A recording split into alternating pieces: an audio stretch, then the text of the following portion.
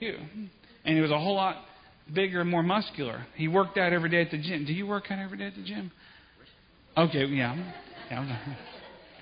God loves to come through. And He loves to change things around. He loves to come at the last minute and do something awesome that we can never do on our own. Thanks, guys. You can have a seat. Okay. He takes a little boy and he goes up and he sees Goliath cursing God's name and saying all this stuff. And anybody that wants to fight me, just come on out. And here comes little measly mouth David, who hasn't even gone through adolescence and still has a real high voice, probably. And he's, you get this picture of who is this man? Who is this Goliath? And he's probably saying, "Who is this Goliath?" And all the men are like, "Dude, what is this kid doing here? He needs to get out of here. He's just this little, guy who doesn't have any hair under his arms. Get him out of here." He doesn't know what it's like to be in a real war. But David stands strong. He's like, "I'm not going to let Goliath do this kind of stuff." And, I was reading this morning, it said just the spearhead, give him this long spear, and just the head of the spear weighed 15 pounds. Okay? That's pretty heavy. I was trying to think of what was 15 pounds. Just the head of the spear, not the spear itself. And they load him down with all this armor. And what does David do? We know what he does. He takes it off and says, "It's uncomfortable. It's not my armor." And he picks up the 5 smooth stones. A toy. A child's toy.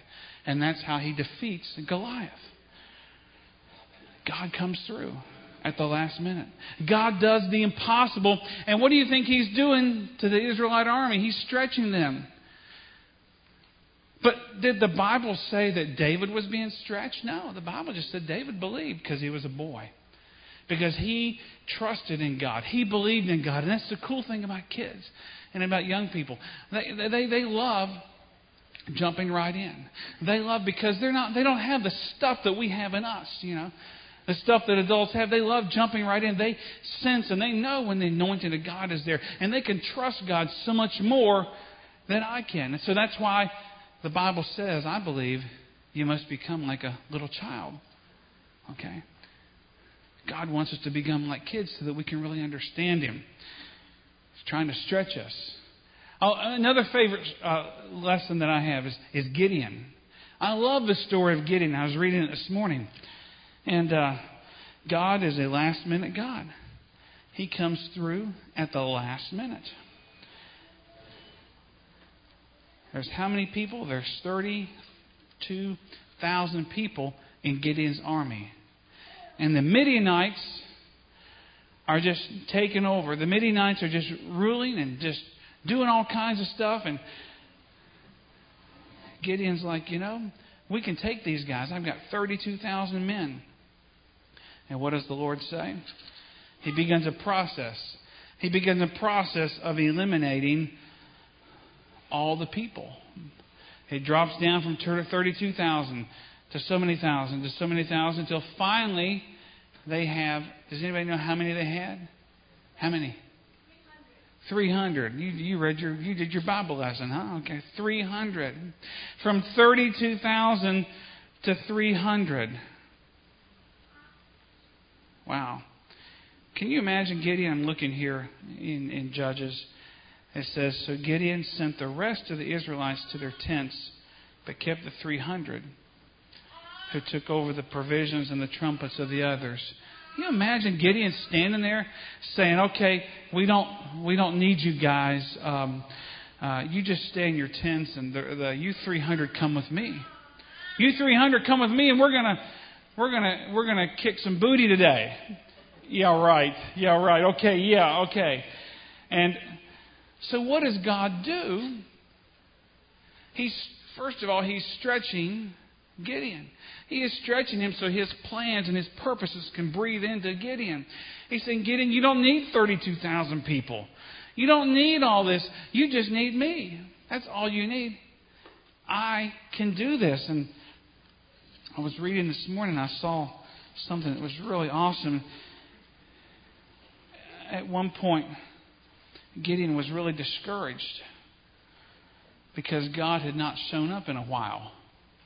God had not been there in a while. And he says, Gideon, told the Lord, he said, if the Lord is with us, why has all this happened to us? Where are all His wonders that our fathers told us about when they said, did not the Lord bring us up out of Egypt?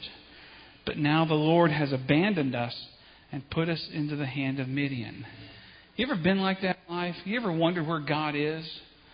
You ever feel like this is your scripture here? You know, you heard the stories of how God did great things in the past, and how God came through and did stuff in your family or in your church years ago, or in this movement or in this revival, and now you're just discouraged, and it says all you can say is the Lord has abandoned us and put us into the hand of Midian.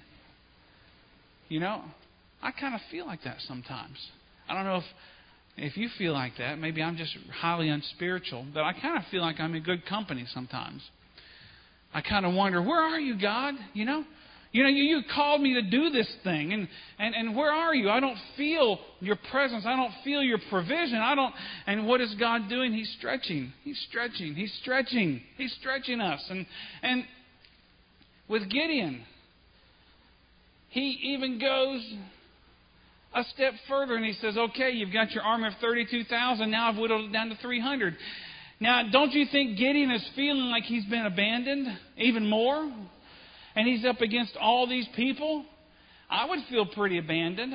You know, here they're walking home, and they're like, hey, man, we're glad we don't have to fight your war. See ya. We'll go home and watch some TV or the Disney Channel. It's your war now, Gideon. And they're taking off. Okay. Gosh. It's just like the Lord to stack the odds. And we know the story. We know what happens. Reduces it to 300 people.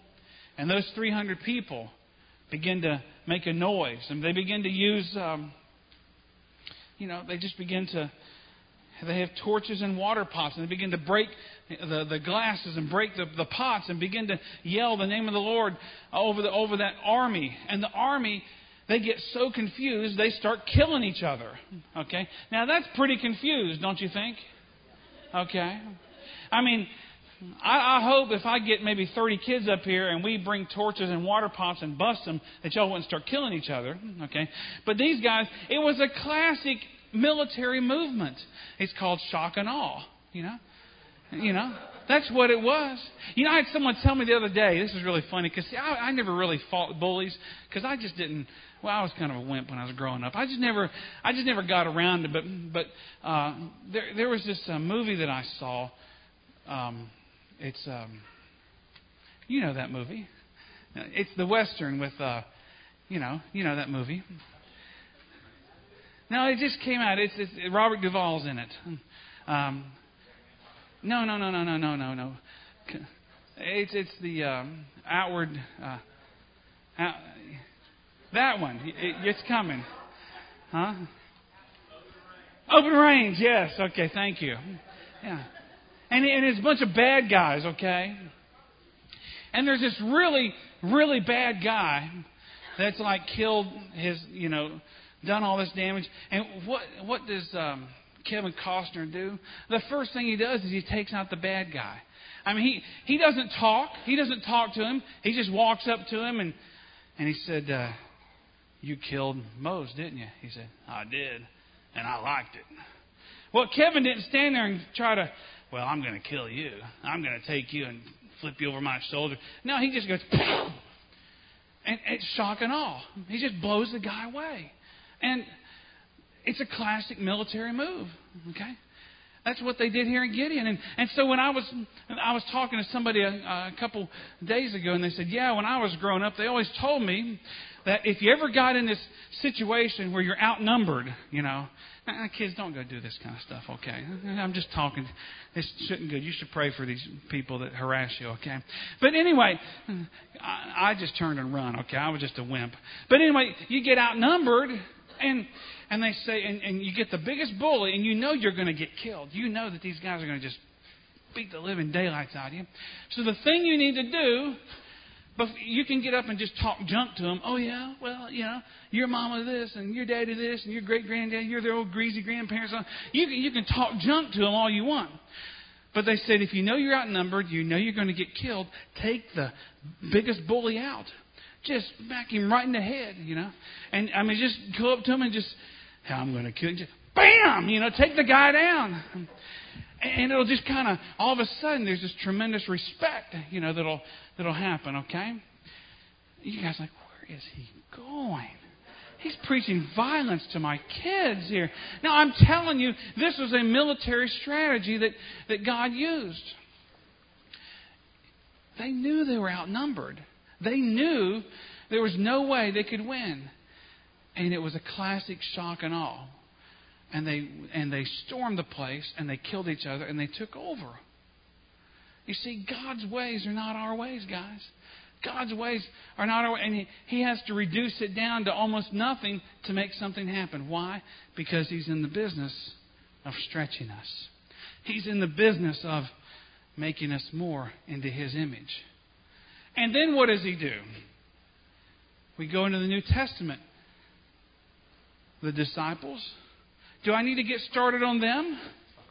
Do I need to talk about Peter? Do I need to talk about anybody else? I think you're getting the picture. A tax collector as a disciple? I mean, that's like having an IRS agent who's crooked, called into the ministry. And he becomes your church administrator, and handles your finances. I mean, let's make it relevant to 2003, okay? A corrupt IRS man gets saved, and now he's in your church handling your finances. I mean, those are the kind of people that God used. I don't feel so bad, okay? And if He used those kind of people, can He use us? Of course He can. Because what is He doing? He's stretching us. He's stretching us because He knows the plans He has for us. He knows the plans He has for us. He's stretching us. Yeah. That's why I like being around kids. Because they love being stretched. Back during the Welsh Revival. Do you know the Welsh Revival, which was it helped usher in the Azusa Street Revival, which a number of different things happened during that revival to bring Pentecost to the United States. The Welsh Revival was started by children and teenagers. I don't know if you ever read about that. But it was started by kids and teenagers. Teenagers were leading home groups and prayer meetings, and children were interceding and praying. And you know what the adults did? The pastors of that day?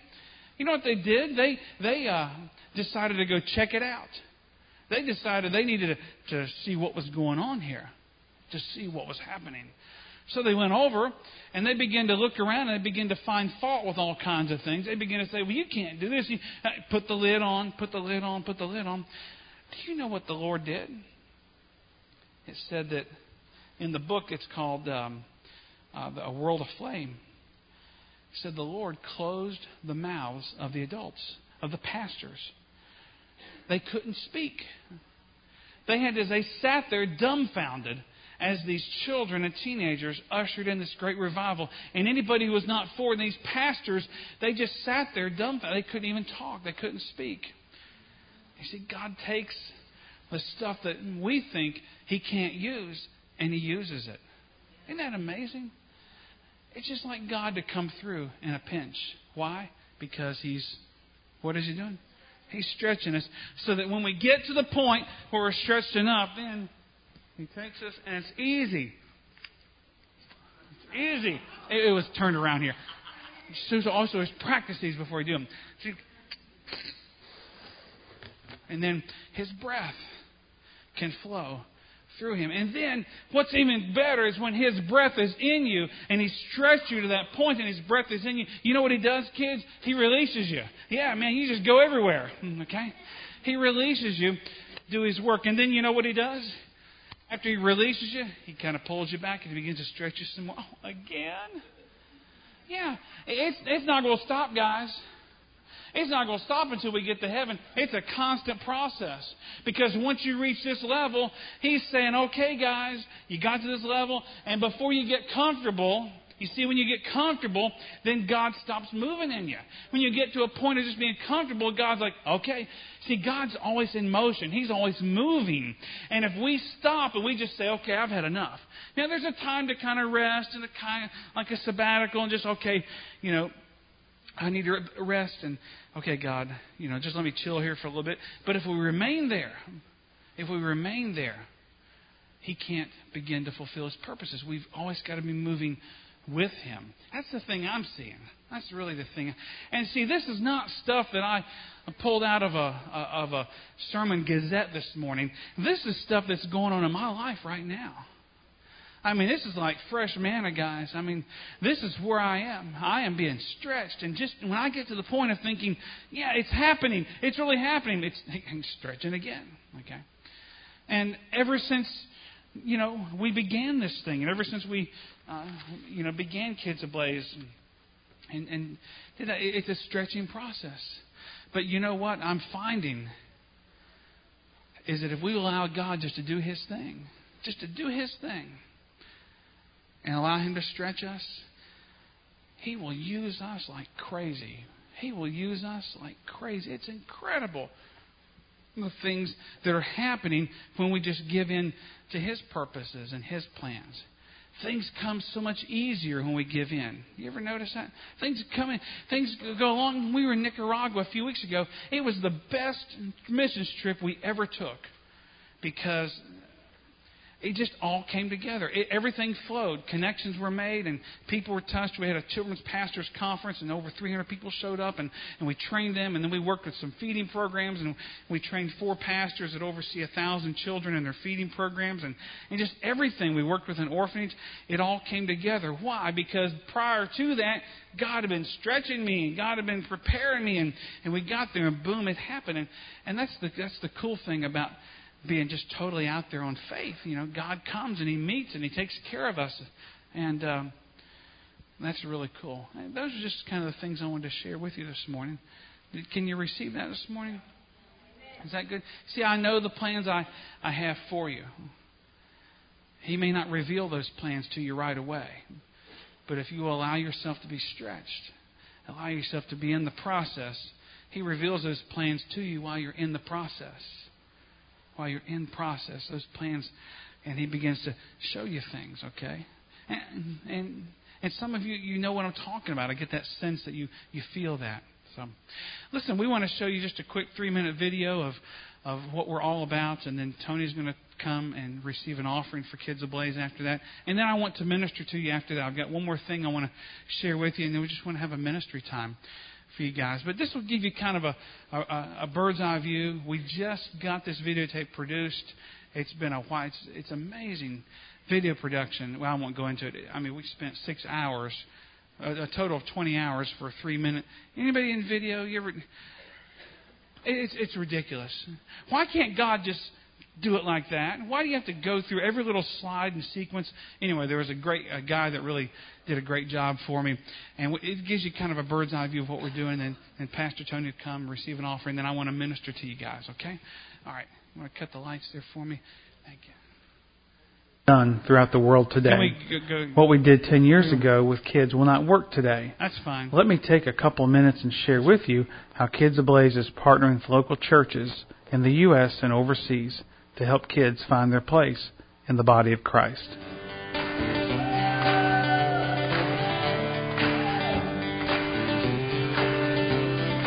I am so tired of compromising. I am so tired of lukewarm living. So here I am with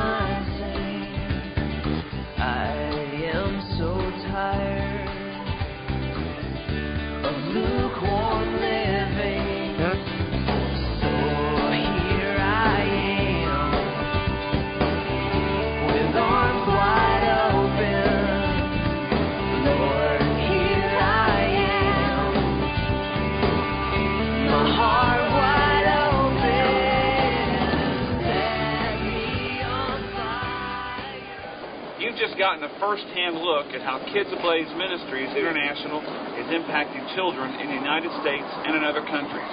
Join with me and countless others as together we'll help children find their place in the body of Christ. Set me on fire. Set me on fire.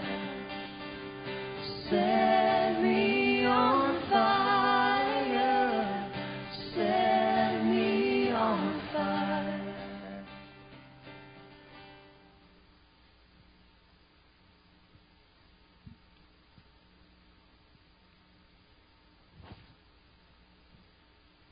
It's a good video.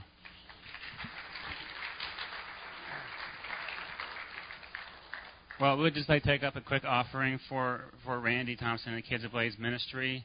He does have an awesome ministry. He has an anointing to work with kids. We've gone to several of his Hearts Ablaze worship nights, and we have seen changes in kids that have gone, and it's really been wonderful. Can I get some kids who didn't do it last time wanted to do offering? If you guys can make a check out to Calvary Community Church, we'll make sure Randy gets it.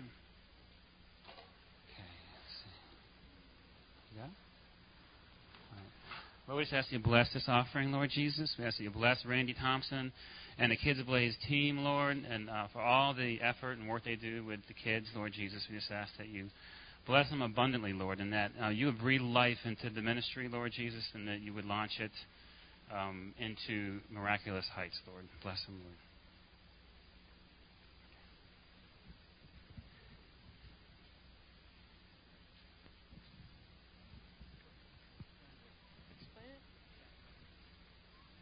Okay. This song that we're getting ready to do and I'm going to be dancing to is called You Said.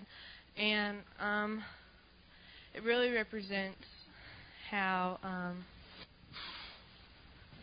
at least how I was called to missions.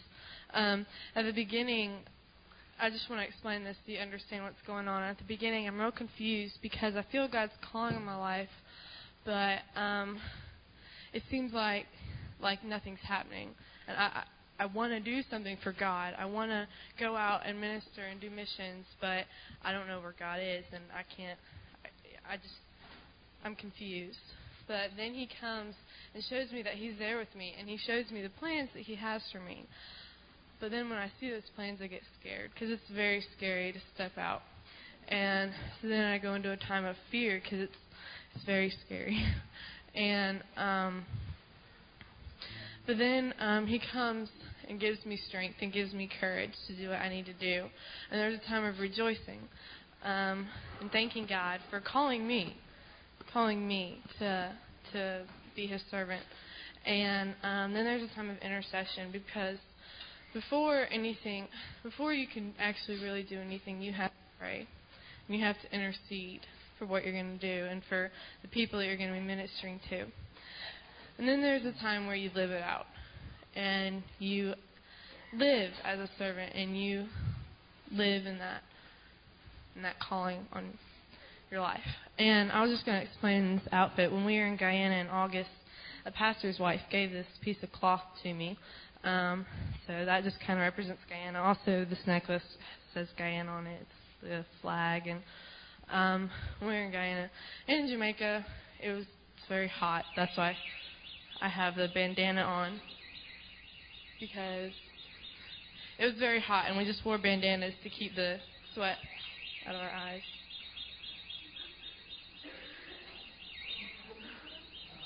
Okay. So you can make that noise. Yeah, that's basically what it is.